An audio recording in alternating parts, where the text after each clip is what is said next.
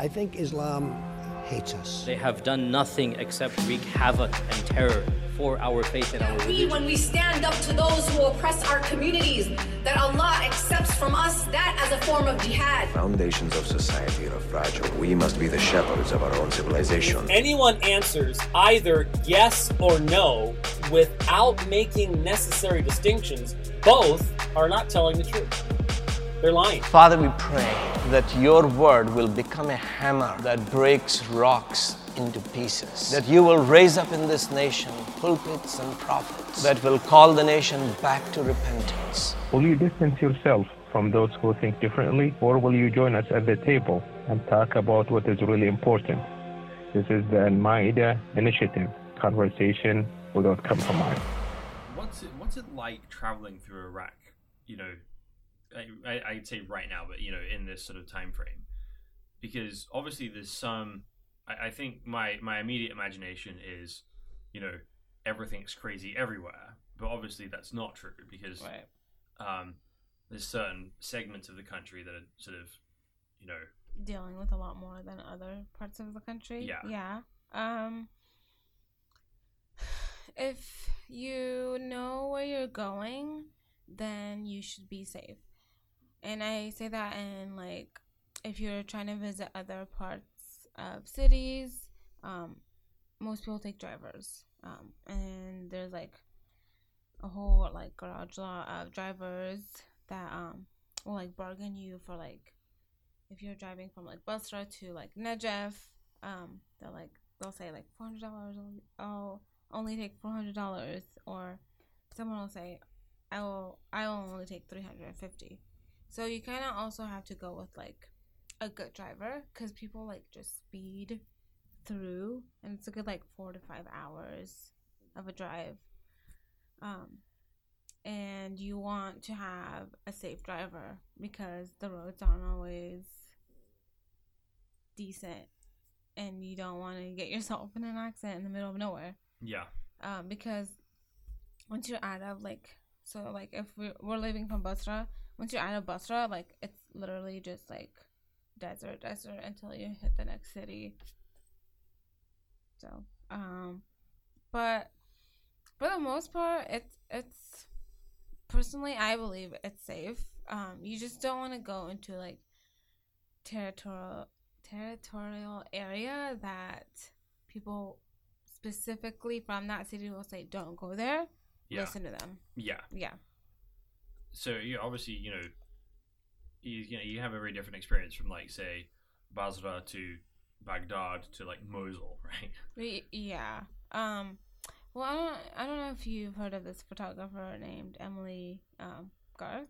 She's a British photographer, actually, and she went and did Arba'in, and she took pictures of all, like, her experience, and she, like, walked too, and then she got, like, ridden most of the time. She took a car, so but she also, like, took in the experience. Like, she stayed over at, like, ladies' houses, and she spent the night, and she woke up and she walked the next morning, and so she really captured what it was like to be an Iraqi in that moment of time.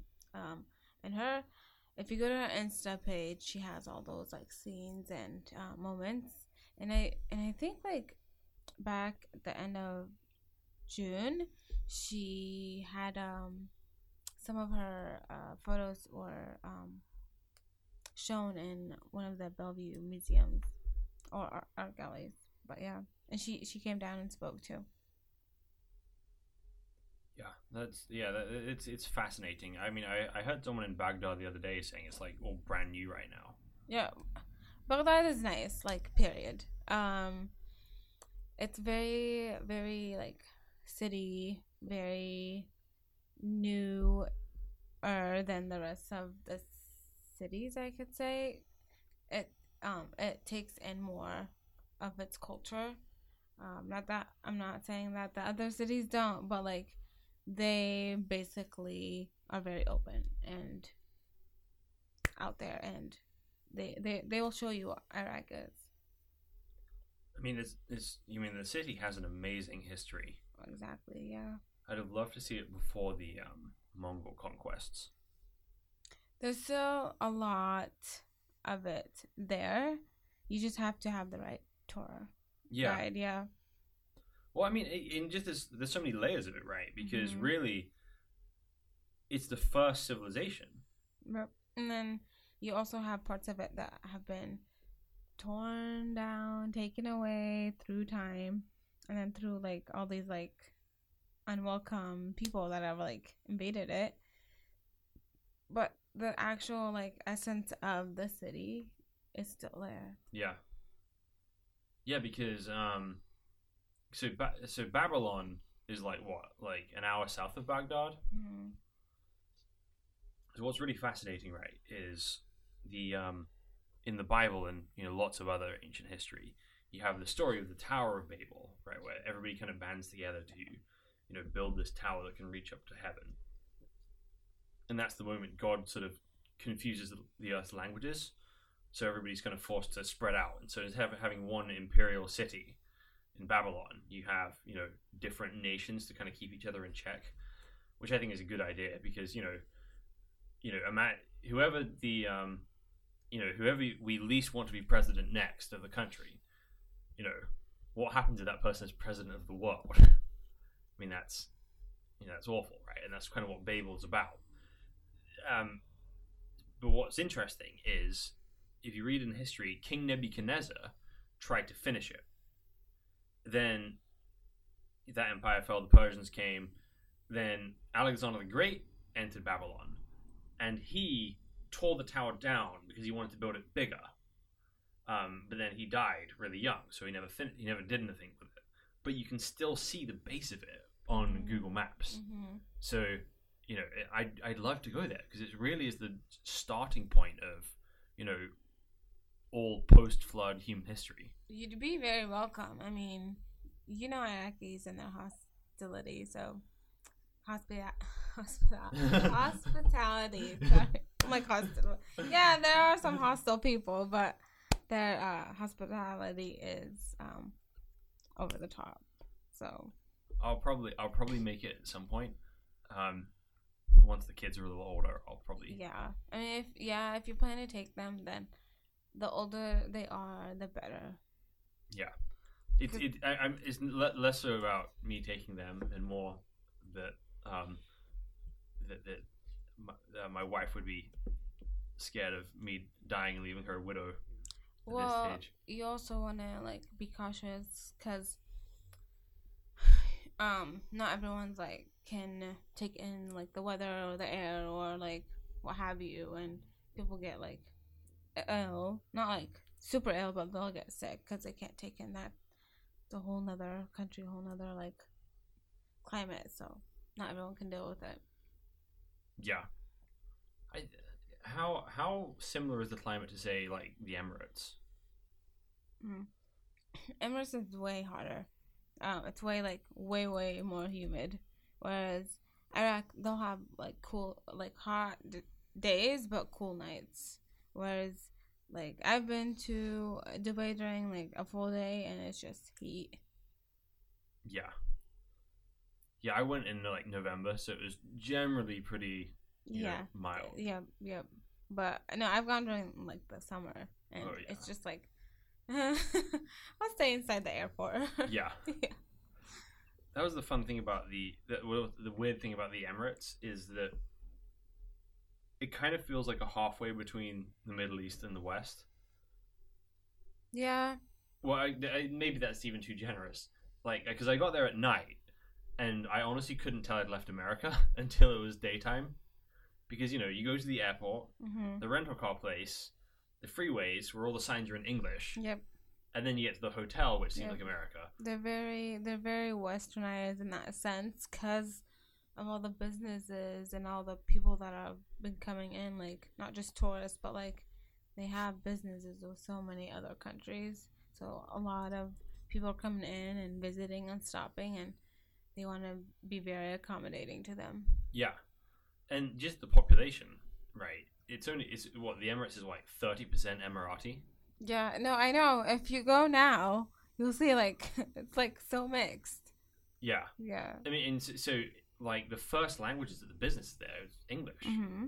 So I want to kind of, I loved it, but I also want to kind of get beyond that a little bit. I'd love to go to Saudi, Iraq. Yeah, I mean, like most of the families, if they're in the UAE specific, that city, they're having their children go through like American schools. Yeah. I really want to go to Oman, actually. I have not, but I've heard amazing things about it. Did you know that the main sect of Islam in Oman is not Sunni or Shia? It's not, no. It's I think it's Sufi. Ibadi. It's what? It's called Ibadi. So the basic premise is, so they're actually the sort of indirect thought descendants of the Qajarites. Oh, okay. Mm-hmm. So you kind of have the split with the Sunni, the Shia, well, kind of like what was to become the Sunnis, right? Because the Sunni source materials, and I guess a lot of the Shia traditions aren't really formed then,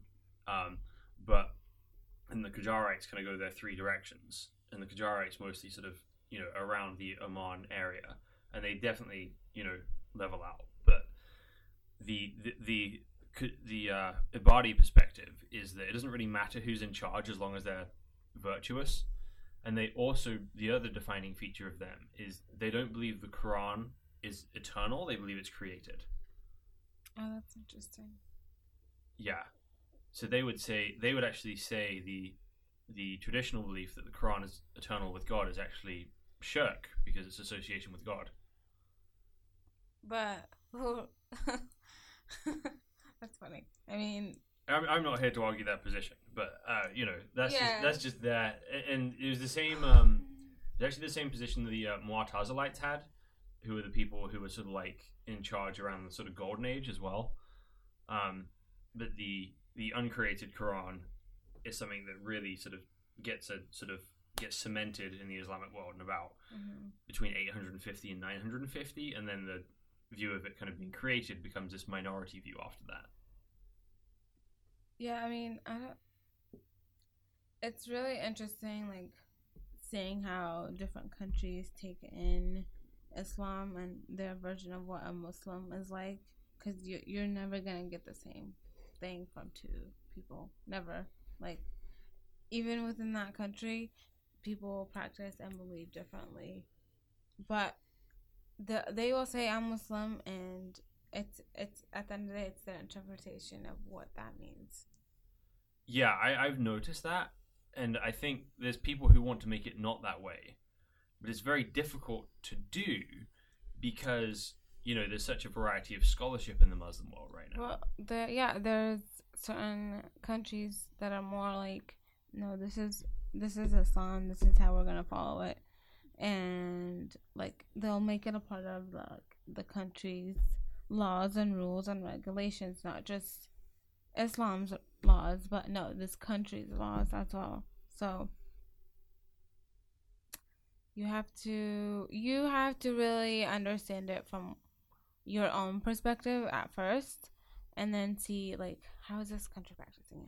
What do I think versus what do they think? Because it's okay to like question, but at the end of the day, like I said, like I'm saying, like, each country or each person's gonna interpret it a different way, and you can't ever be like, no, you're wrong, because if there is a like certain practice, and if people aren't doing it that certain way, and you are, I don't know, you have to like be like, okay, why are they doing this? Like, why am I doing this? So it's good to ask questions, inquire about why this country has made it a part of their law, and then you have the outside world that's looking into that country and being like, it's so dictated, da da da. But it's like, go in that country, see the law, see why they are making it that way. Oh, I think, and where that becomes complicated, right, is where you kind of start to get a theory of, what a nation is, right? How people should live, right? So that's pretty what's hit Iraq pretty hard, is you've got the Shia, you've got the Sunni, and you've got the Kurds, who'd have probably very different perspectives on what they want, right? So I know that the Kurds are pretty adamant on wanting their own nation state. Right? Yes, but you won't hear in Iraq. You won't hear ever like that there's beef between the Sunnis and Shias. Like, that's not even brought up between us. Like, we always allow people to practice how they want to practice, like within our own country. And like, people pray together, people will hang out together. Like, they won't say like, I'm Shia, I'm Sunni. Like, they're Iraqi Muslim.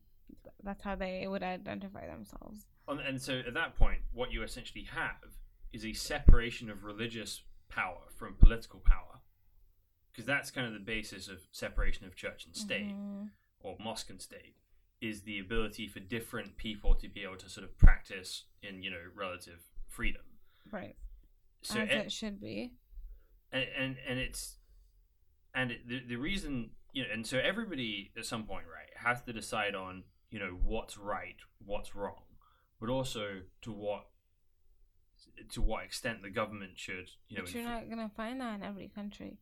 Like, certain countries are like, no, we're just this. Yeah. And then other countries, no, we're just this, and if you're not with us, then you need to go away. Right. And so there's kind of like this sort of like the Muslim Brotherhood sort of ideal of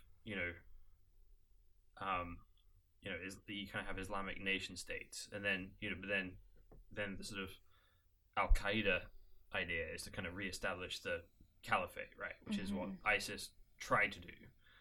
So there's this kind of like sort of, I think there's this in the Sunni world especially, there's still this kind of like latent idea that they're trying to find someone to kind of be the figurehead of all Muslims everywhere. There is none. No. I mean, you have God and Prophet Muhammad, and that's your main two that you're looking for in the religion, right? So if you're a certain part of a sect because you choose to believe in that part, that's your choice to believe. That's your choice to make, etc. But these people that claim to be Muslims or whatever aren't. They have no idea what Islam is. Yeah, it's a really interesting thing, and I think it goes back to, I think what it comes from at this point is people feeling disconnected from the source materials. Combine that, so they feel kind of distant from it already, right? So I think they feel like people are just kind of making up their own rules, which is sometimes fair, sometimes not fair. Which is true, though. Yeah, it is. People do. And so, but then also, it's not simply a philosophical thing. It's, this thing where, a lot of the ISIS guys, especially the guys that do terror attacks in Europe, are not living great Muslim lives, right? They're like one of the Paris attackers owned a bar. It's like a Syrian Muslim bar owner, right? Right, and I think people forget Syrian or Palestinian or from Oman or from Jordan or from what have you. Like, why do you associate these people or these countries just with Islam? Like, yes, there's Muslims in the countries, but in Syria there's a whole majority of Christians as well. Yeah. So it's just that line of understanding. If you have that understanding, then you're not gonna be like, oh, Muslim, Islam, whatever, he's Syrian, then that means he's so and so.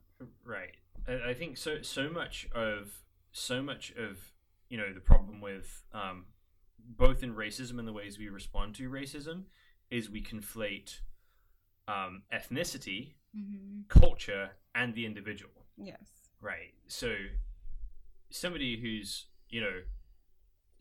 from a specific country may not necessarily be representative of the culture. Like, as a British person, there's some ways I represent British culture well. By like having the flag outside your house. Actually, that's actually an American flag. Is it really? Yeah, it's the first American flag. So in the war, so the British American flag was it resembled the British flag. I'm okay with that. I was like, yes, James. So it's kind of a hybrid flag to kind of represent the family, but basically the Americans would sew white stripes onto the flag in the war to differentiate their armies from the British ones, because there's not a ton of time for graphic design when you're leading the underground resistance movement. Right. So there's some ways that like being sarcastic and liking privacy, right? That's very culturally British of me. But I don't really like sports. Whole, like dry humor type of ideology. Yeah. Yeah. But I don't think like most British people do. I don't really drink tea. I don't watch soccer. It's like I don't. So there's this. So is the thing being a British person in America. But then see, you're saying like drinking tea is a very British thing. It is in like Iraq too, and it is in Kuwait, and it is like people don't like think about those things like.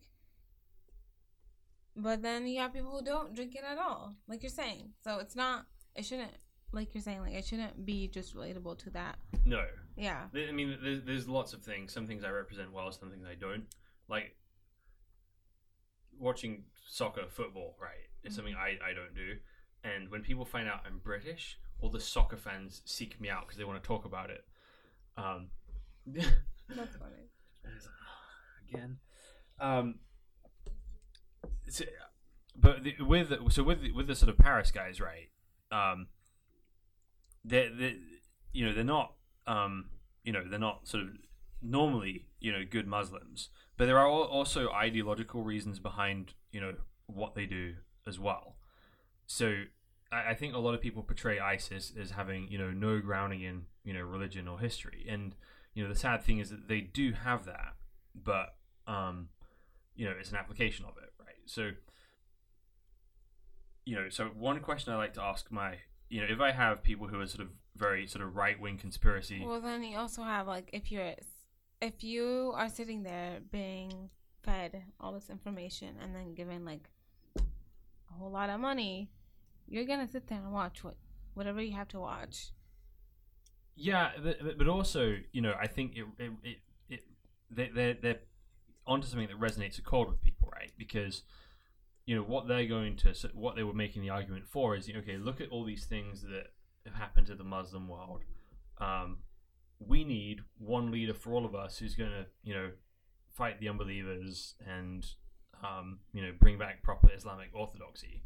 And they've got one specific way of reading the Hadith which feels authentic, right? So if you're a guy who has this sense that I should be more religious one day, but oh my word, how do I do that because I own a bar? And somebody comes and says to you, look, there is one way the Hadith guarantees you entrance to paradise, right, and that's to die in jihad, right? You can go read that. But people don't know what jihad actually means. I think that's what they miss. Well okay, so I hear this a lot, right? But in its original context, right, if you go, at least in the sort of Sunni orthodoxy, jihad definitely means lots of things, but in the book of jihad in Sahih al-Bukhari and Sahih Muslim, there's no ambiguity, right? Jihad's primary meaning is war, right? And that is part of the source materials, and so one of the hadith, one of the sort of famous Sunni hadiths on this, I believe it's in Bukhari, is somebody came to the Prophet and said, can you name me a deed that equals jihad and its value? And he said, could you for a whole month stay in the masjid praying and fasting without ceasing? And then he says, no, I don't. I know who could do that. And he says, no one can do that. There is no deed that equals jihad, because the Ghazi on the field is rewarded even for the footsteps his horse takes to find water. So, whether or not, as a Shia, you don't necessarily believe that Bukhari hadiths are authentic, right? Mm-hmm. But there are a lot of people who do, and yes, I mean, people will read and compare, as most people do. I mean, you have some Shia scholars that will dig into Sunni hadiths and just really, really dig in and pull out what's right versus what's wrong. And it's not to prove a certain population wrong or right, but this is the truth, and I really need you to hear it. Yeah. Right. Because it's not that they reject everything. It's just that they want to figure out, okay, what's actually accurate and right. Exactly. Yep. So now there's still even if you have this militaristic jihad there, which is there, even then you've got to there's a lot of jump, to sort of say, okay, and this guy here, right, is the rightful caliph and can do that. So one question I like to ask my American friends, who kind of want to talk about the inherent nature of Islam, I'll ask them, okay, what do you think the Islamic source materials say? Do you think the Islamic source materials say you should go and be a suicide bomber? And they're like, what? Maybe. And I'm like, well, no. There's no explosives when it's written, right? There's no way it could say to do that. So, so it's not, and it's not as if, ISIS is just reading the, book of jihad like a sort of a novel and being like, oh, this is what we should do, right? Right. Now, there's things they're pulling out of there, which are, very old traditions, but there's still a framework for it, right? Yeah, but then al-Baghdadi is like you're saying, they're pulling out what is useful for them and their message. Right. But I think the reason it's easy to do that is because there's a lot of people who do that, right? So, you have people, in America who will want to try and make Muhammad an advocate of trans rights. Right. Right. So you just so you want it. So the thing is, they're basically using the same. This is the thing about Prophet Muhammad, peace be upon him. He was equal. He treated every human equal, and that's the message he passes along, right? And that's what I try to instill in myself. People are equals. People are different than myself, but doesn't mean I get to treat them differently. And that's what I like to take away from his teachings, is that yes, I have certain things I need to follow and certain beliefs that I need to believe, but at the end of the day, how is this person and their way of life affecting me? It's not, right? It's a very libertarian approach. It is. I mean, I know not everyone's gonna agree with that. I know in certain countries it's suicide and people kill themselves, or because they're not gonna get that support if they are from that, if they are trans or if they are part of that LGBTQ community, or they'll get beheaded or killed or etc. because there's that hardcore Islam doesn't believe in this. You are kafir, so you do not deserve to live. But who are we as humans to make that decision? And I think basically this kind of comes down to, the idea of what is God like and what does he actually want from the world, because every society is going to reflect its kind of ultimate values in one way or another, right?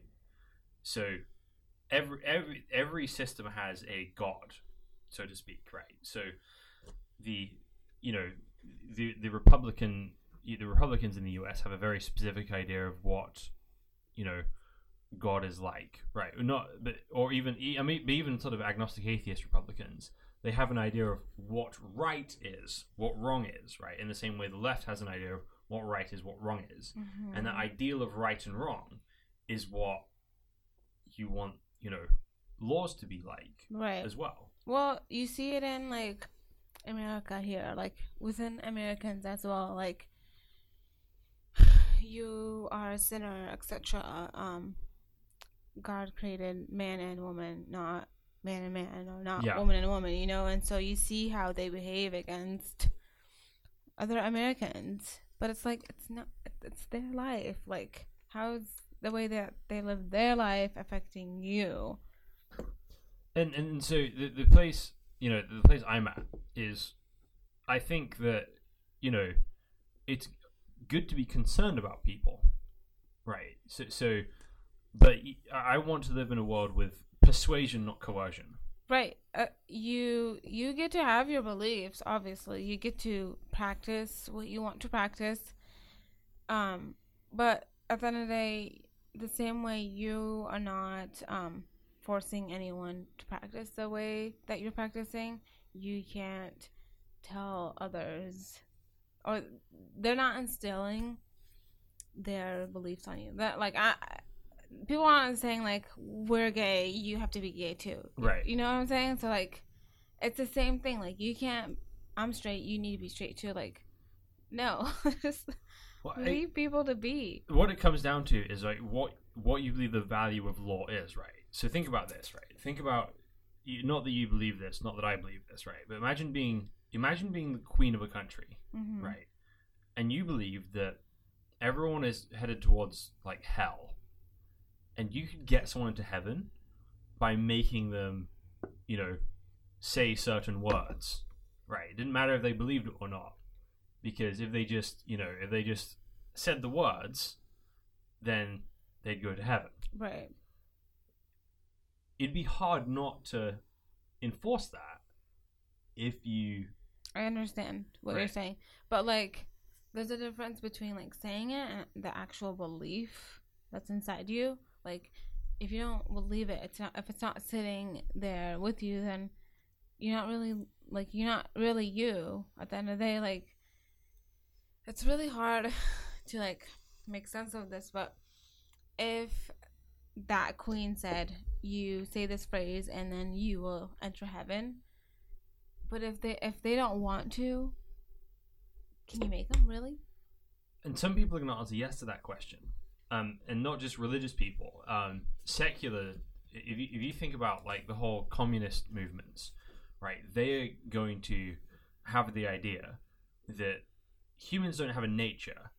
Humans are animals who you can program, right? So we can do 11-day work weeks. We can make people believe just by kind of giving the right psychology and programming to them. And if we kind of input the right things, then we can make the world we want to make. Because the fundamental belief there is no God, there is no right and wrong. It's here and now, and we've just got to make the world we want to live in.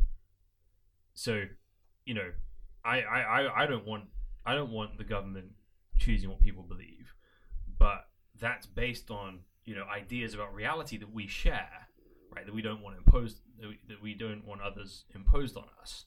Right. But, there's a lot of people who think, I not only do I know the way to, the world we need to live in, I have the power to make it happen by coercion, and I'm put here for that purpose. And that's kind of what, ISIS were like, is that, we can, if we just put the right influences in people's lives and just control the society, then we can make them live the way we want to live. How's that working out for them? Pretty bad. Yeah, I mean, they not only have brought like a bad image towards people like myself, because I appear as a Muslim. That's the thing. Like, people can get away with not looking Muslim, right? But if you are Muslim, if you actually look it, you're stared at more, you're talked about more, people are more like afraid to be around you. And how is that my fault I'm just trying to live here. No, and it's especially ironic because as an Iraqi Shia, right, your ISIS is like number one target. Exactly, yes. And so that's one of the horrible ironies of America, right? People like ISIS come, and normal Muslims, I don't want any of this. Well, they were in Iraq for like a long time, and they were killing people there. Yeah. So like, I'm as much as a target as anyone else here. You're more of a target than anyone else, right? So so people flee from these groups to get away from these groups, and then Americans see the people running from the groups as the people who are the groups. It's Yeah. It's lazy and unnuanced. But even with like that's the advantage of giving everyone the right to speak, right?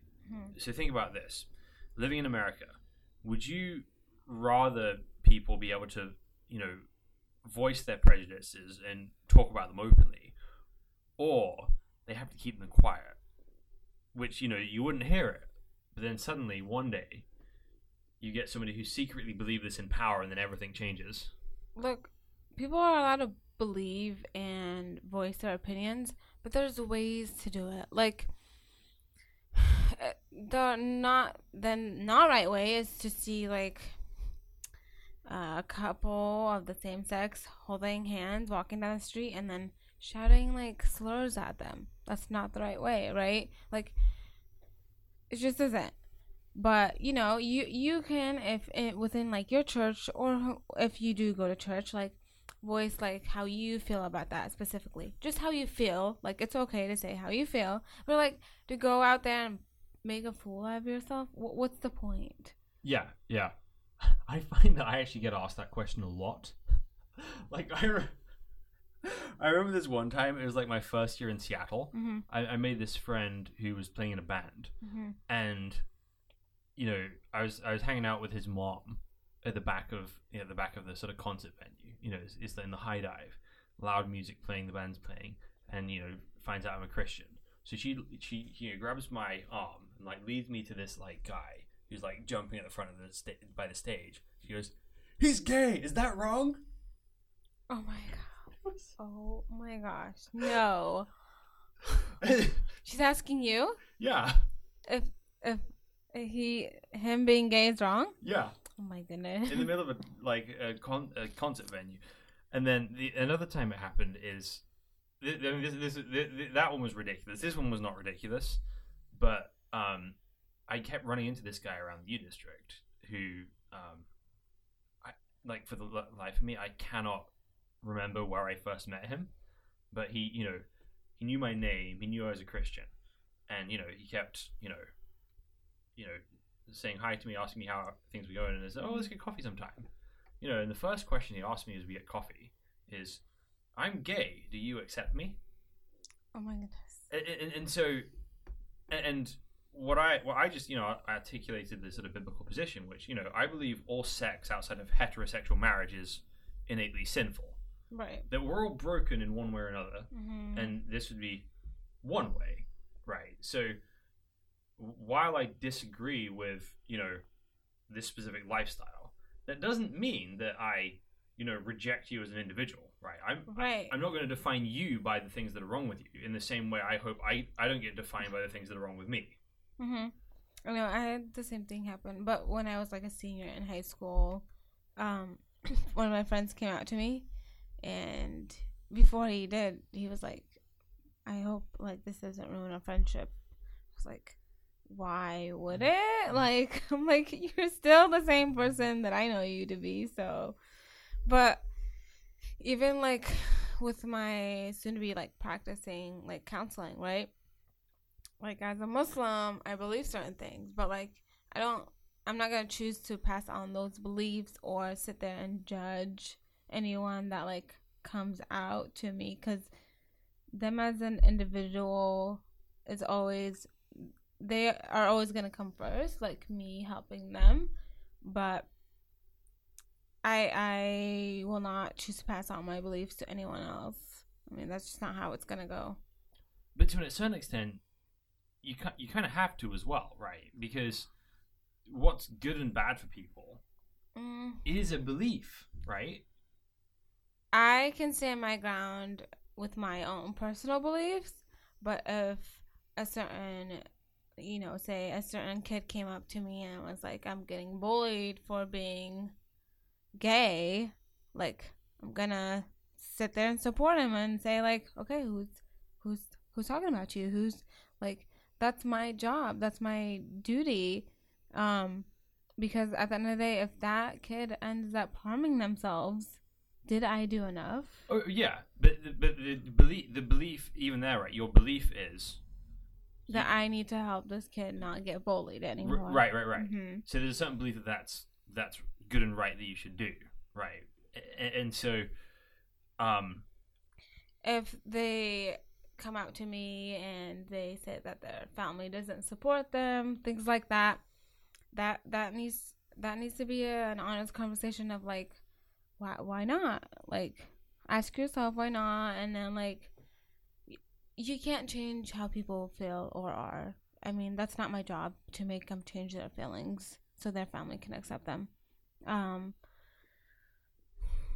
It'll be hard conversations to have either way, but it's not gonna, I don't think it will affect me as a person, because I believe certain things and they believe certain things, and my job isn't to pass on my beliefs. But you will to some extent, right? Because let's say you have a kid, getting bullied, right? Mm-hmm. So probably if my son was getting bullied and was getting hit by another kid, I'd say punch him in the nose, right? Fight back, right? That we don't teach that in education. right. Because there's a certain belief. We can't go on past what we believe. We can't tell parents, no, you're not supposed to be teaching your child that. Like, then that's their child. They can do, but, like, we try to pass on the message of, like, if you see signs of this, like, come to us right away. Like, we are the adults. We are here to support you. Yeah. So, but ultimately, right, there's still in your job, in a profession, right, there's still going to be a measure of what is good and healthy for a person versus what is not good and healthy for a person. So, so for example, right, if somebody, if somebody is like a womanizer who's, having, one night stands twice a week, right? There's going to be... In that instance, you would sit down and talk about health and, like, what they're doing.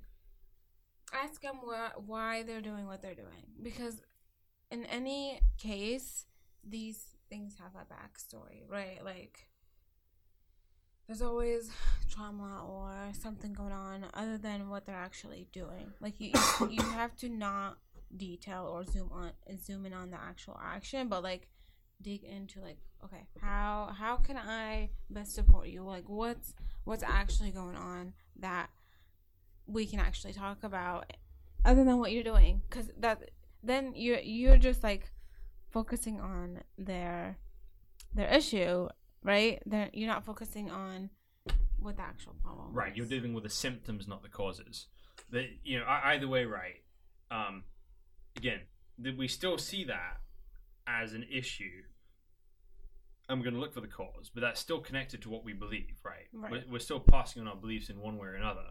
But there's a question. So for me as a Christian, right, I have some very specific categories of this, in that I think the Bible sets out parameters for what the government is there for. So it's there to punish evil, to protect the innocent, and sort of to enforce contracts. Mm-hmm. I believe that the church is there to help people, to people who have volunteered to follow Jesus, to live up to that as best they can through kind of support and persuasion, not through coercion, because that's a tool given to the government to punish evil, but through persuasion. Right, so, like, if someone who was from that community came to church, would you tell them, no, you can't be here? No, I wouldn't tell them that at all. Exactly. Or neither are you going to sit there and say, how is it that you are a Christian and choose to live that lifestyle? That actually would be a conversation. Okay. Yeah, so what I would say is, the same would go to someone who's, a serial womanizer, which is far more likely to be an issue we face in a church, actually. Is that I've had this conversation with people. It's like, look, these are image bearers of God that you're using and abusing. You claim that Jesus is Lord, that he's in charge of everything. Why are you not acting like that? And that's the conversation we're going to have, right? And that happens that would be true with somebody who's abusive to their spouse. It would be true of somebody who's like a thief, somebody who's perpetually drunk, right? All these things we confront in the context of, okay, you say you're in this with us, right? So why are you not living this out? And it's not to judge them; it's to love them, right? I mean, it's good to like bring up that question and have them like really dig into it themselves. But I like that idea of like you're not judging them, and you're still loving them, and they are who they are regardless. But it's good to just have people dig into like, okay. But at the end of the day, it'll always be something that they want, right? Like, right, exactly. And you said it's not coercion, it's persuasion. Yeah. And because church is a voluntary association, and so there's a chapter in the Bible that says, when I told you not to associate with drunken or sexually immoral people, I don't at all mean people who are from the world, but those who are inside. What do I have to do without judging outsiders? God will judge the world. Isn't all those inside you who are to judge? Meaning that if somebody has not agreed to live their life the same way I live my life by, I've got absolutely no business, getting into their life. Right? I'm thoroughly uninterested in the personal lives of people, of other people. But if somebody's saying, okay, I'm submitting to Jesus as Lord, I want to accept his lordship, and I know I need him and I need to follow him, and we've made that agreement, we're going to help each other do that, then I'm expecting when people see things in me that are out of line, they're going to speak to that, and I'm going to say things when I see them out of line, then I'm going to speak to that, to help each other, not to judge each other, right? We all need people in our lives who can be honest with us when we're out of line. So that's kind of the approach to it. Well. So, there's lots of things I believe are sinful that shouldn't be crimes, right? Like getting drunk, I believe is a sin, but it shouldn't be a crime. Some things are sins and crimes. Right. No, I mean, and not like you're driving and drinking. That's the crime. Yes. Yeah. Yeah. Yeah. It's because there's actual endangerment there, right? So there's lots of rules that you can't, you shouldn't enforce. Whereas that would be a crime in like an Arab country. Yeah. Like a majority Muslim Arab country. Like if you're drinking, then that's a crime because drinking's not allowed here. Yeah. And it was in America for a little while until which made everything far worse. Yeah. With prohibition. Yeah. But it all comes back down to like every space that's how they work. That's how they do things. Yeah. And if you're going to go to that country, then you should be respectful of their laws. Yeah, I agree. It's important to respect the laws of other nations. And I think, but again, all those nations are, reflective of what they think, God is like. So I think that there's, so the religious police in Saudi Arabia, which don't have any legal power anymore, right? They legitimately believe, God wants them to be going around making sure women's skirts are long enough. Like, I had a friend from Saudi Arabia who was in a car accident on the bridge back from Bahrain, right? And her dad, leaves the car to go get help, and she just climbs her way out of the overturned car, and then sirens come. I don't know the sirens. I'm just imagining it that way. But who is it? It's the religious police, right? And to this woman, this young girl who's just climbing out of this car wreck, why aren't you with a man? That's the first thing they're concerned about. But they've legitimately convinced themselves that's God's primary concern in that situation. Yeah, that's the problem. People think that they can take on that role of being judge, but it's not their role to play. Yeah. So, so for you personally, how do you believe God kind of interacts with humanity? Through prayer. I believe prayer is a really strong force that has in some way been underrated. I was telling the group that I was sitting with at our mix of thought. Yeah. That I made a prayer for something, and then God answered it, and they were like, "Amen," They were super excited for me, which was really sweet. But it was something that we shared that they highly believe in that same way. When you make a prayer and you leave it to God, because you've done as much as you can, and you want the right answer, the answer that you might or might not be pleased with, but God will be pleased with, then you learn to accept the answer to the prayer. I had a really weird one a few years ago. Prayer? Prayer answered. Oh, okay. So I was the family was on the way to Portland, and we didn't want to drive Kaylee's car because it was on its kind of last legs. So we drove my car, which we thought was fine. And then on the freeway, smoke started coming out, and it stopped accelerating. So we had to pull over, and the clutch had gone, right? Mm-hmm. And we just made and I was in Portland. I was going to be in Portland for work for a week, and I just said to the family, look, we're not going to panic about this. We're just going to trust God to provide for us, and we'll ask for help, and we'll be fine. So borrowed one friend's car, right? Didn't talk to anyone about this, right? But we needed to figure out how the heck are we going to deal with our car situation. Came back from Portland, and somebody had bought us a new car. And we hadn't shared the need, which is the crazy thing, right? We hadn't been like, hey guys, did anyone know of any cars for sale? We didn't go, oh no, we broke down the freeway. Nobody knew about it. Right. And somebody had bought us a car, right? It was crazy. And there's all sorts of small ways things get answered as well that I think God shows up in a million different ways every day.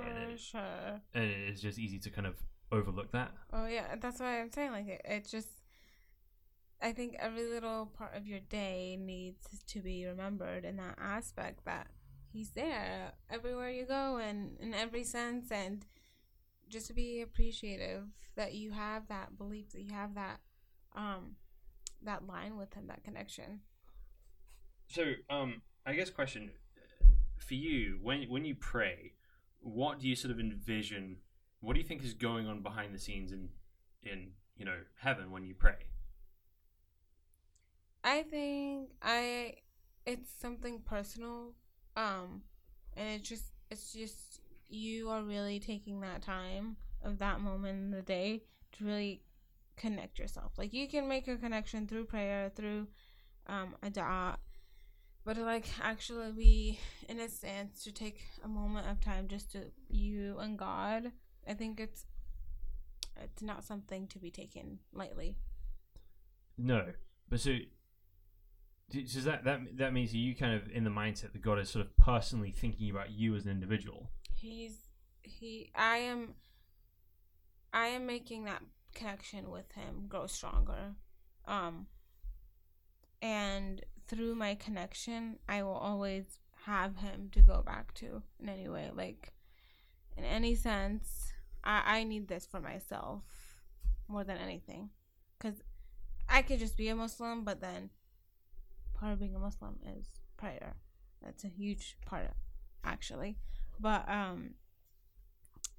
I think a lot of people do it for themselves at the end of the day. Like, they want that connection with God, that personal connection. So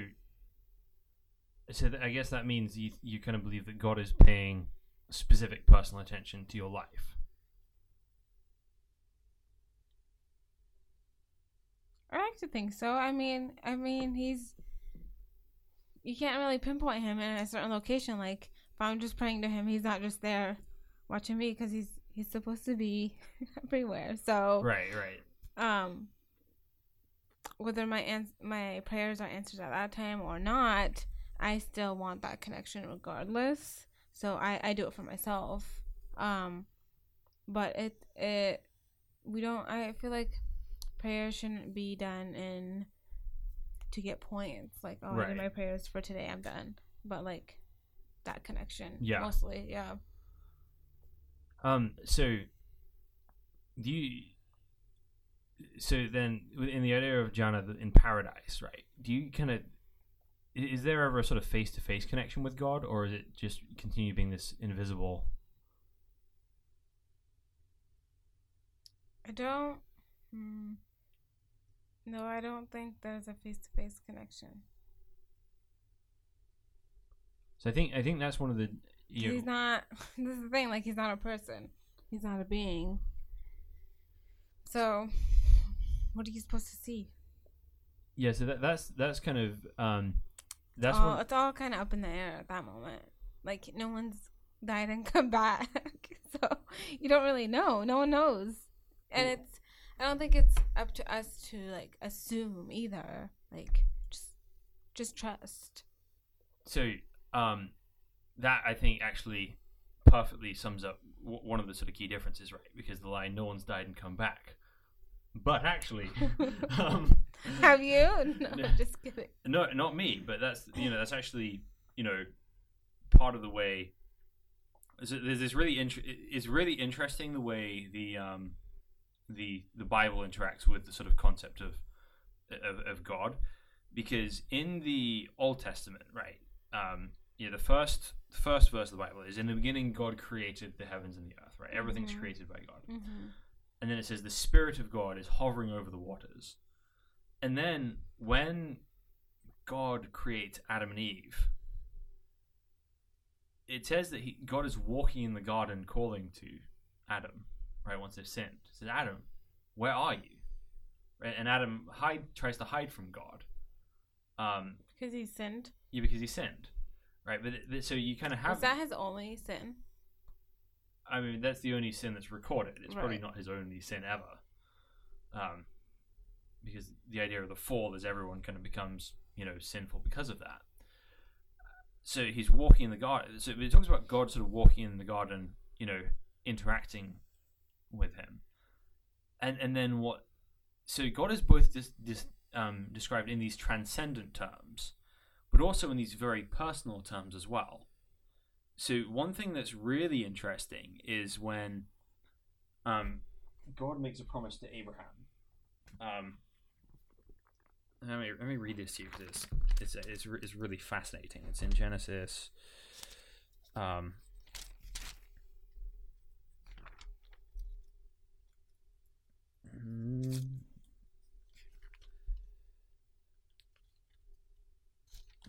That's too young. Okay, we're getting there.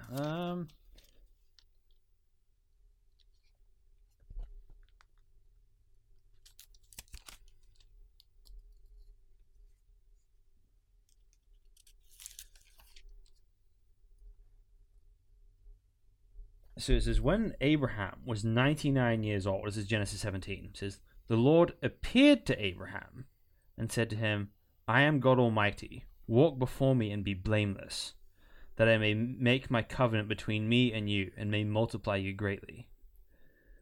And Abraham fell on his face, and God said to him, behold, my covenant is with you, and you shall be the father of a multitude of nations. No longer shall your name be Abram, but your name will be Abraham, for I have made you the father of multiple nations. So it specifically says there that God appeared to Abraham, right? So Abraham is actually having an interaction with God himself, not a messenger, right? And then it kind of comes up again in Moses' life. So Moses sees the sort of bush that's on fire but isn't burning up, and the voice says to him, Moses, Moses, take off your feet, for you're standing on holy ground. And Moses says, who are you? And he says in Hebrew, Ayah, Asher, Ayah, which means I am that I am. It's sort of self-existent one. It's very much like the Lem Weled, Lem Yuled kind of thing, almost. Right. And, so then Moses Moses sort of speaks to God through that medium. And, you kind of have this theme where you have lots of people in the Bible who it says they kind of meet with, they meet God face to face and they see God. Yet you also have this theme that no one can see God and live. Right. I mean, like with even like Prophet Muhammad, your most sacred Muslim, right? And the first, he, his connection with God was through the Quran, like the passages. Like he didn't even, see or meet, or not that I'm aware of, but so that's what I'm saying. It's kind of up in the air. It's not something you really think about. And to see that's an interesting thing, because that again, right? That's different to the way So yeah, that's the whole premise. Is Muhammad meets the angel Jibril in the cave, right? Receives the Quran in that night. But the way the Bible describes Moses' relationship with God is different. So there's this interesting part in the Torah where Moses marries an Ethiopian woman, and his sister and brother don't like that, right? And they confront that, and they say, well, has God only spoken through you, or has he spoken through us as well? And it says, and suddenly, so to finish this argument, it says, and suddenly the Lord said to Moses and to Aaron and Miriam, come out, you three, to the tent of meeting. And the three of them came out. And the Lord came down in a pillar of cloud and stood at the entrance of the tent and called Aaron and Miriam. And they both came forward. And he said, hear my words. If there is a prophet among you, I, the Lord, make myself known to him in a vision. I speak with him in a dream. Not so with my servant Moses. He is faithful in all my house. With him I speak mouth to mouth, clearly and not in riddles, and he beholds the form of the Lord. Why then were you not afraid to speak against my servant Moses? So he's saying to yeah, I've spoken to you guys, but not like this. I speak to him mouth to mouth. He sees my form, and you guys don't. And so you kind of have these moments in the Bible where people catch this glimpse of God's, form. Right. But you kind of have both things side by side, right? You have this unknowable essence, and then you have this sort of personal, this personal thing as well. And the way the sort of narrative arc of the Bible, deals with this is in the person of Jesus, right? So the book of John says, in the beginning was the Word, and the Word was with God, and the Word was God, and then the Word became flesh. So the idea is, right, that God has always had this,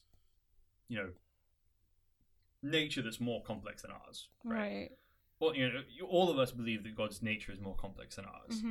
And this kind of mystery that's presented through the scriptures is kind of like solved in this, that God eternally exists as one being, but in three persons, right? The Father, the Son, the Holy Spirit.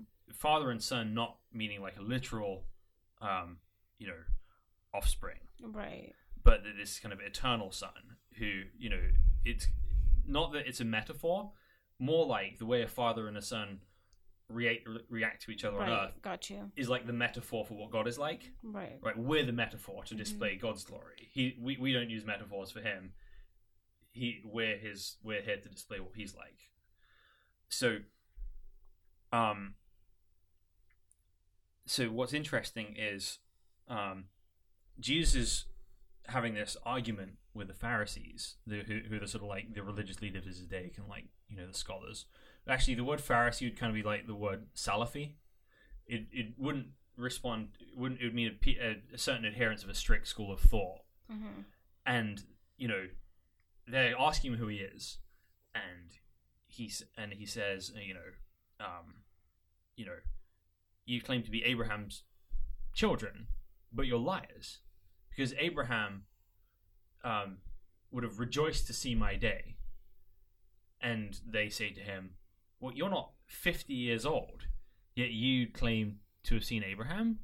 And Jesus says to them, truly, truly, I say to you, before Abraham was, I am. So he's basically making this connection with God in the burning bush in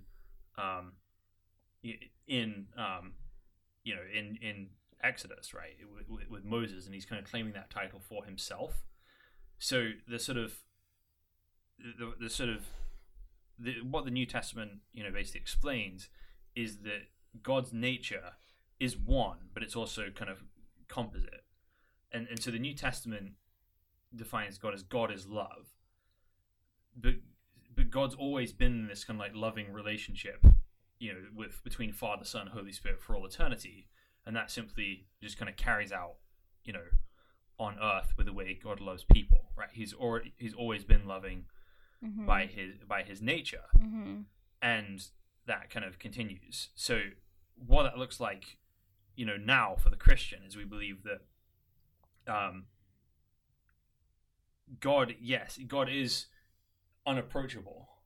He's inconceivable. Unless he himself communicates to us, right? Got you. So we believe that God himself entered into creation as a man, to kind of be, you know, to be humble, assuming, you know, self-sacrificing, right? These are all things that we, you know, respect, right? Right. Anytime that we see, you know, a leader, somebody who's wealthy and powerful, you know, act humble and kind, right, to people, you know, I think we admire that, right? That when we see, you know, somebody who's, you know, a big deal, take time to sort of, you know, talk to little people and you know, play with kids, that's something that appeals to us, and that's, we believe God is like that he has patience for, you know, the little people, and loves people so much that he's actually prepared to sort of take on suffering into his own being on the cross to even die for people, right? Because that's the highest form of love, is being willing to lay down your own self for the upbuilding of someone else. And God, being perfect, kind of demonstrates that in Jesus.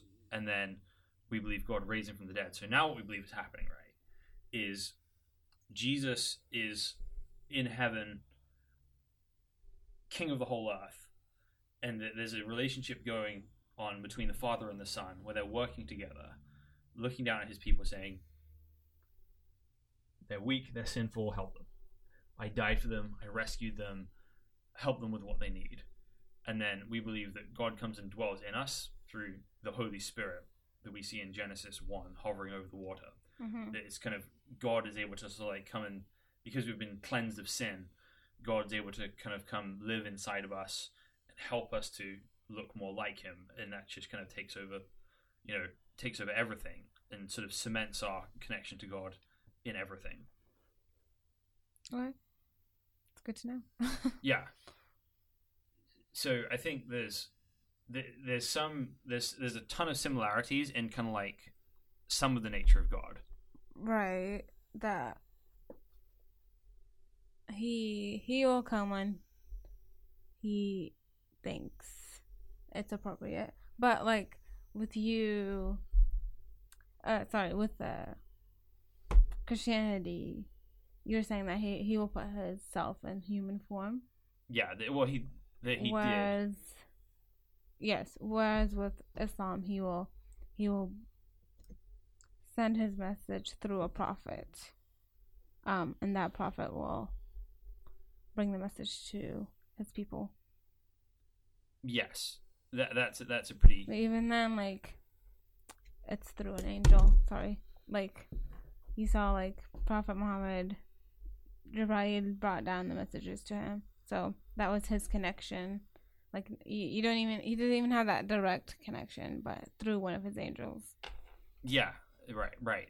It's a pretty big difference, actually, because the Bible sort of narrative arc, right, is that Adam and Eve were created in God's image to interact with Him face to face.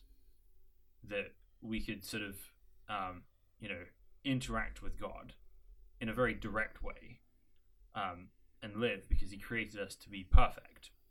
Then, through a breach of trust through sin, that's how all the misery and death and suffering happens. And then the end of the Bible describes, the end of the Bible describes the sort of end of the world like this way. Not in heaven, but on earth. It says,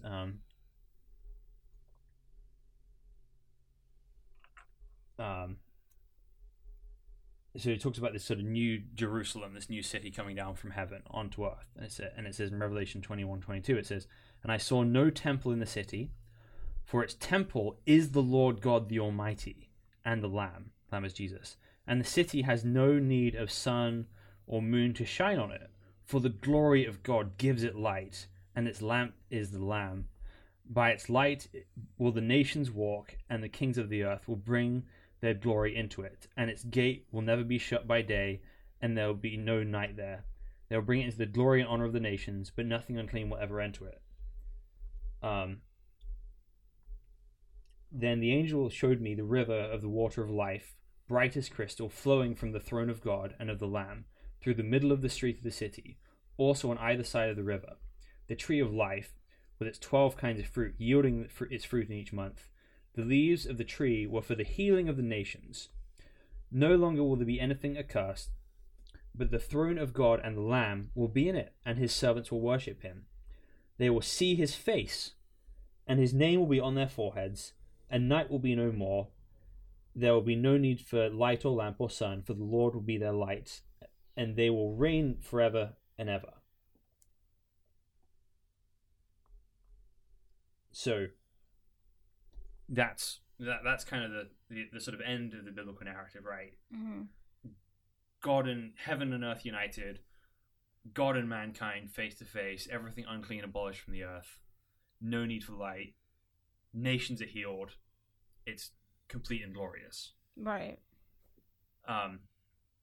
So I think the difference to me in Islam seems to be earth is just kind of a temporary place of testing. Yes. Right. And then, then there's Jannah, which is like paradise, but it's not this sort of, you're living in everything God's, created without sin, and you probably have a better idea of God, but it's not this kind of like, you couldn't say this about it. Right. You have to understand that this life is temporary. I mean, you go on and you live and you do as much good as humanly possible on your end, and you take those good deeds, as you would call them, with you. Those are what's going to provide the good that you've done and the tests that you've been given of life, right? So, like, one of the things a lot of Muslims will tell you to do is, like, build a well or provide for an orphan or things like that. So, like, every time someone drinks from that well, you gain a deed. So it's the understanding that this life will come to an end regardless, and then we will all go back to our Lord. So the less sins and the less mistakes you do, and even if you do them, you seek forgiveness, because we believe that like God's most kind. So to always seek forgiveness, because we are human at the end of the day. We will make mistakes. But to realize that, and then to realize that, okay, I need to seek forgiveness. That's a huge thing. Like, to recognize that you are human, and then to go and seek forgiveness, because it then rebuilds that connection with God. But definitely always keeping in mind that it's temporary. It's all temporary. Yeah, and I think that the way to see things as temporary is still there in the Bible, because there's still a difference, even though this is on earth, right? There's a difference between this life and that life, right? It's called the resurrection, right? So it's but it's a restoration of the physical world. So there's still a sense of everything. There's a lot of things that get distracted by here that are temporary and fading away, and the real goal of life is the fundamental thing that's gone wrong is a breach of trust, right? Adam and Eve stopped trusting God when they sinned, and it's like we all have this breach of trust now, and there's a way to be religious and still not have that trust, right? Because you can do a bunch of good deeds because you think you have the power to, like, okay, if I just manage this well, right? Yeah, no, you can't have that mindset. You have to have, it also depends on, like, as we would say, your niyyah, your intention. Like, if your intention is to, like, oh, I need this to get to heaven, that's not. No, you do it because you think it's the right thing to do. Like, you want to be that type of person. You want to be that type of Muslim. Yeah. So, from now, but even then, right? So personally, if I try and like figure out what my motives are for most things, it's an exhausting process, because honestly, almost anything I do has mixed motives to it. I think with me, or like my upbringing, it's always begin it with an intention. Like, what's your intention behind it? Like, then go into it. If your intention's not pure, then maybe take a step back and rethink. So I think there's, so when how I'd approach something like that is, I'll have to look at my intentions for, things, and there may be it may be a completely awful thing, or it might be really good, but usually it's kind of a mix, right? And I can think, okay, this is the right thing. I think this is the right thing to do, and I think this is what God wants a person to do. But also, this, I get to look cool while doing it, kind of thing. Right. Yeah, I mean, for me personally, I think about how it's gonna make me feel afterwards. Like this, like volunteering at a homeless shelter, like providing meals for homeless youth. Like, how is that gonna make me feel afterwards? That's what I think about. Like, I feel better, even though, like, in the situation, like, you're like, dang, like, can't believe these people live this kind of lifestyle. It's unfortunate, right? But to know that I just gave them that moment of, but because God gave me the blessing to act upon it, I feel better. So, but even then, right? There's a certain element of, you're pushing it. You're pushing it, aren't you? Well, yeah, I'm not trying to pick on you. I just I understand what you're saying. Yeah. So for me, it's there maybe, but for me, I always think about my intention. Like, is my intention to actually help people, or to, like, look like, oh, I'm a Muslim, I'm doing this. Yeah. And doing good feels good, right? And I want to feel good, but that's not, sometimes that becomes the main goal for me. So for me, right, I guess I see examination of motives is there's usually a process I have to go through it where it's like, am I doing this do I have good motives for this? And usually the result I get back is like, okay, let's say 75% yes, and there's 25% of pride and, stupid stuff in there, right? And then I've got to ask, okay, is this still the right thing to do? I'm like, yeah, it is, right? So the best I can do a lot of the time is do the right thing and be aware of my own junk. And I see, I see myself as forgiven and accepted by God. And, basically, the way I sort of see, my intentions and my heart is, I'm like, you ever see that when an oil spill happens and then there's like penguins who are like caked in oil, and then you have people like going to the beach and like cleaning them with a toothbrush? Yes. I'm kind of like that penguin. Okay. Right, where it's like, I'm getting better. But I'm not really, it's not really in my own power to kind of get rid of all the sort of junk in my heart. Right. I just have to trust God exactly to deal with all the stuff that's there, because exactly, yeah. I believe He wants to shape me into a person that reflects Him better. For sure. So the way I think, the Bible talks about it is there's something called justification, right? And justification is kind of like this. It's being legally made right with God, right? So that's the idea. That's the kind of, your sins are forgiven. You're my boy. You're my girl. Everything's taken care of. And then there's sanctification, which is like, all right, now I've rescued you. Now begins the real work. Now it's time to start cleansing you of, what's in your heart. Time to shape you into the person you're designed to be. But those are two different things. So in lots of other systems, especially kind of like, say, Mormonism, they're kind of one thing, right?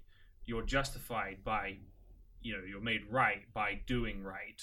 And if you just, you cleanse yourself enough, then, you're made right. Whereas I believe that being made right with God is an unconditional thing. Right. Once you surrender. Yes. And then the transformation happens, right? It's like being adopted into a family, that you're secure, but then it begins this work of, okay, here's how you live. Exactly, yes. Yep. I think the same thing applies with Islam. Like, okay, you have the idea that you will be forgiven, right? Or you are forgiven, but okay, like, are you gonna keep doing it? Or are you gonna, like, try to overcome it? Try to overcome the way you act towards people, or the way you act towards yourself, or the way you've been treating your parents, right? Like, you don't want to keep repeating the action, then you're not really learning. Yeah. But it's also gonna, depend on who you ask as well, right? How that works, because the source material on, hell, heaven, forgiveness, it's kind of like a jigsaw puzzle that you can put together like several different ways, right? Yeah, but I mean, even within the group that I was talking to at the Mixed Iftars, that we believe that God is merciful, and we have a connection and a duty towards Him, and it is on us to try to keep that connection and keep trying. Always try. Well, you have the hadith like, I am what my slave believes I am. So there's the idea that a lot of Muslims have, that if you believe God is merciful, He'll be merciful, and if you don't, He won't. No, I mean, for me, and what I've always been taught is that He is merciful. He's the most merciful. Period. That's a hard period I'm putting right there. Okay. So yeah, and that applies, a lot of things, but it doesn't apply to everything, because, right, when somebody slaughters like halal food, you can't. This is the thing. Like, it gets tricky because you can't say like, God is not gonna forgive you for killing that thing or killing that person or whatever. Like, we are not God, so we can't play that role of saying that He will not forgive for this or He will not forgive for that. So you have to be very careful, and then you're playing judge again. Right, because you're kind of dealing with the stuff you believe has been revealed, right? Mm-hmm. So for the Christian, we believe what's been revealed is you go to the cross with things, everything is forgiven, right? Already 2,000 years ago, if you sincerely trust. Mm-hmm. Whereas I guess with Islam, it's not that you don't believe God could be that merciful. It's that you don't know yet. It's kind of a, maybe an evidence-based hope, but it's Depends still on your belief. Like, right. How strong is your belief towards God?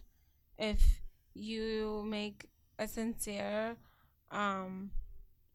intention to be better as a human, or to seek forgiveness through Him, and you're a believer of Islam, believer of God, then you're not going to go on thinking, oh, I don't think He forgave me. I don't think I was forgiven for this, etc. Like, you have to go in with the intention that He will forgive you, but not keep on repeating your mistakes.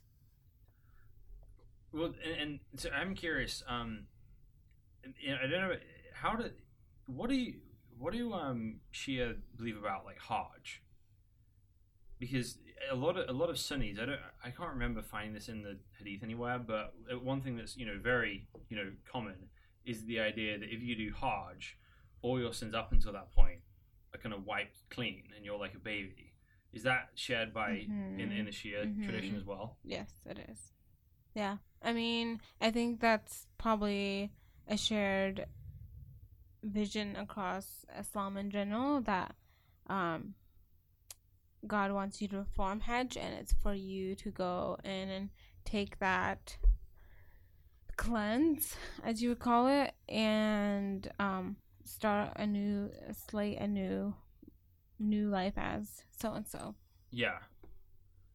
So but that seems to assume, right, if that hasn't been done, then that isn't the clean slate.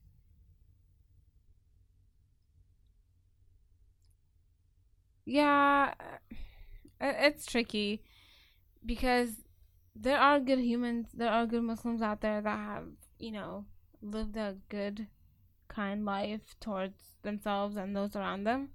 So if they don't have the money, or they don't have the means to go and perform Hajj, doesn't mean that God is not gonna sit there and say, oh, you didn't complete one of your things, therefore I cannot forgive you. It's not that.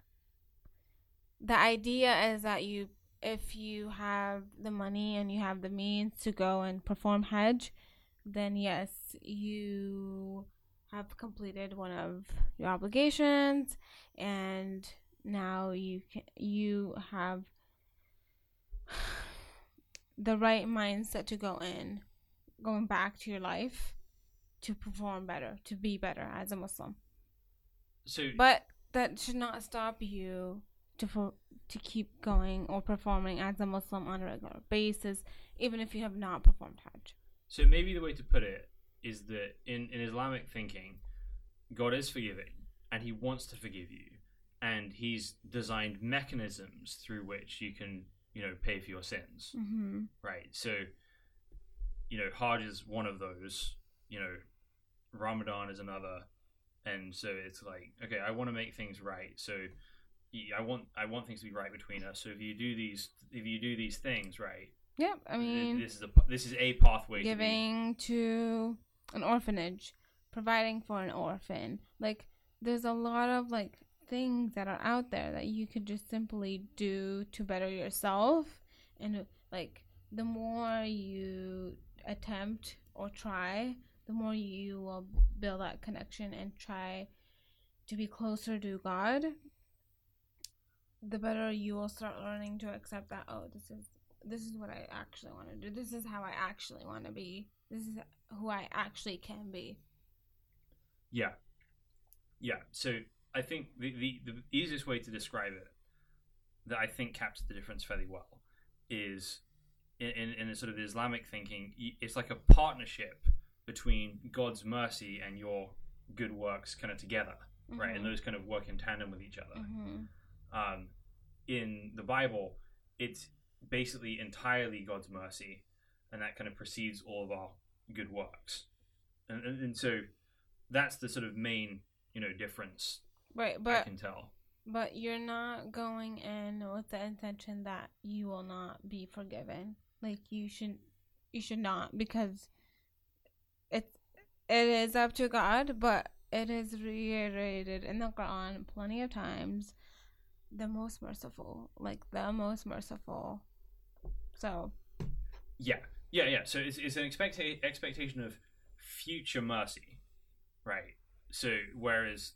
But you can make a mistake and then in the same hour ask for mercy, and with your intention to actually say that I did not mean to do that. I am actually sorry for what I did. I seek forgiveness, and you have to go in with the intention that you really want that forgiveness, and it's not that it's not going to get given to you. Once you go in with the belief, the intention, etc., then you should be able to fix your actions moving forward. Yeah.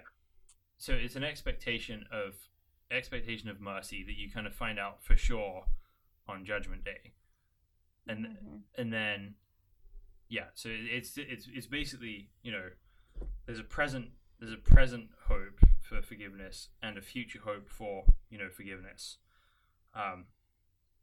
So whereas in basically for the Christian, we kind of believe forgiveness is already dealt with in 30 AD on the cross. So functionally there's some similarities and some differences. Well, and I think in a way that's done because God always wants you to reach out to him. He always wants you to build that connection, and then trust him that he will be there for you. Trust him that he is listening to you, that he will help guide you if you honestly ask for it. At the end of the day, he created you, right? So you're supposed to go to him, right? And that's true in both systems. Yes.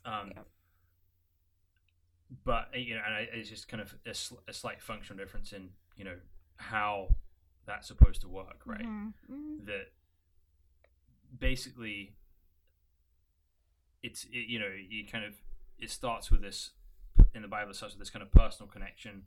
The trust is broken, and once the trust is restored, there's this personal guarantee, right? Whereas because the distance is God is sort of completely transcendent in Islam, right? Mm-hmm. There's things he is, there's things he's not, and based on those kind of have a. I think in a sense it always allows for you to correct your errors, for you to recognize when you do make those errors, for you to have that sense of I am not this perfect being, and my intention isn't to be a perfect being, but to be at least a decent and good one, and to always have and reconnect that connection. You're always seeking him. I think that's the goal. Is you're always being reminded or remembering God in one way or another. The there is and that command to seek God is something that's regularly in the Bible. But what's fascinating is the way Jesus describes what he does. The Son of Man came to seek and save the lost. So the idea is not simply that we're supposed to seek God, but actually God came to seek us. That he's come to find you, to bring you back, to rescue you. That it's not simply a case that you're sort of swimming in the ocean, looking, trying to keep yourself up, and then I was like, here's a lifesaver, right. And oh, grab this, right? Right. The idea in the Bible is that we're dead at the bottom of the ocean, right? Well, and it's that idea of you need him, reminding yourself that you need him. Like, that's why to constantly remember, to constantly make prayer, even throughout the day, or just like saying simple words like Alhamdulillah, Subhanallah, things like that, like in remembrance of God. Like, you know that he is there regardless. Yeah. Yeah. I like that you're using that in a sort of genuine way, because I've noticed sometimes with an observation I make is with an Arab RSVP sometimes is inshallah, which means no. Yeah, I mean, you should be genuine about it. Like, when you begin your meal, like Bismillah, you know, and then when you finish it, Alhamdulillah. So like, it's really simple things, but like you remember him, like I'm saying, like, you need him. He wants you to reach out. I remember first time I lived away from home, in America, and I think when you first live away from home and have to kind of like support yourself, you just become so much more thankful for your meals. Yeah. Right. I always said thank you for my meals, but it was just like this ceremonial thing where it's like, a taco, thank you. Right. And I think I always appreciated that. Like, if I was invited over to like one of my friends' house and they said like grace or prayer, like, I was really thankful that they did that, and it's just not me saying it in my own, like, underneath my breath or something, like my own words, but like to say it with like a group of people who believe in the same God. Yeah, I think thankfulness is one of the is key. Acknowledging how small we are, how fragile our existences are, is an important thing to do. Yeah, for sure. Well, thank you so much for coming on. You're welcome. Thank you for for having me. Yeah, it was fun. We'll do more of this. And guys, thank you for watching the Al Maida Initiative podcast. We'll be back soon for more episodes.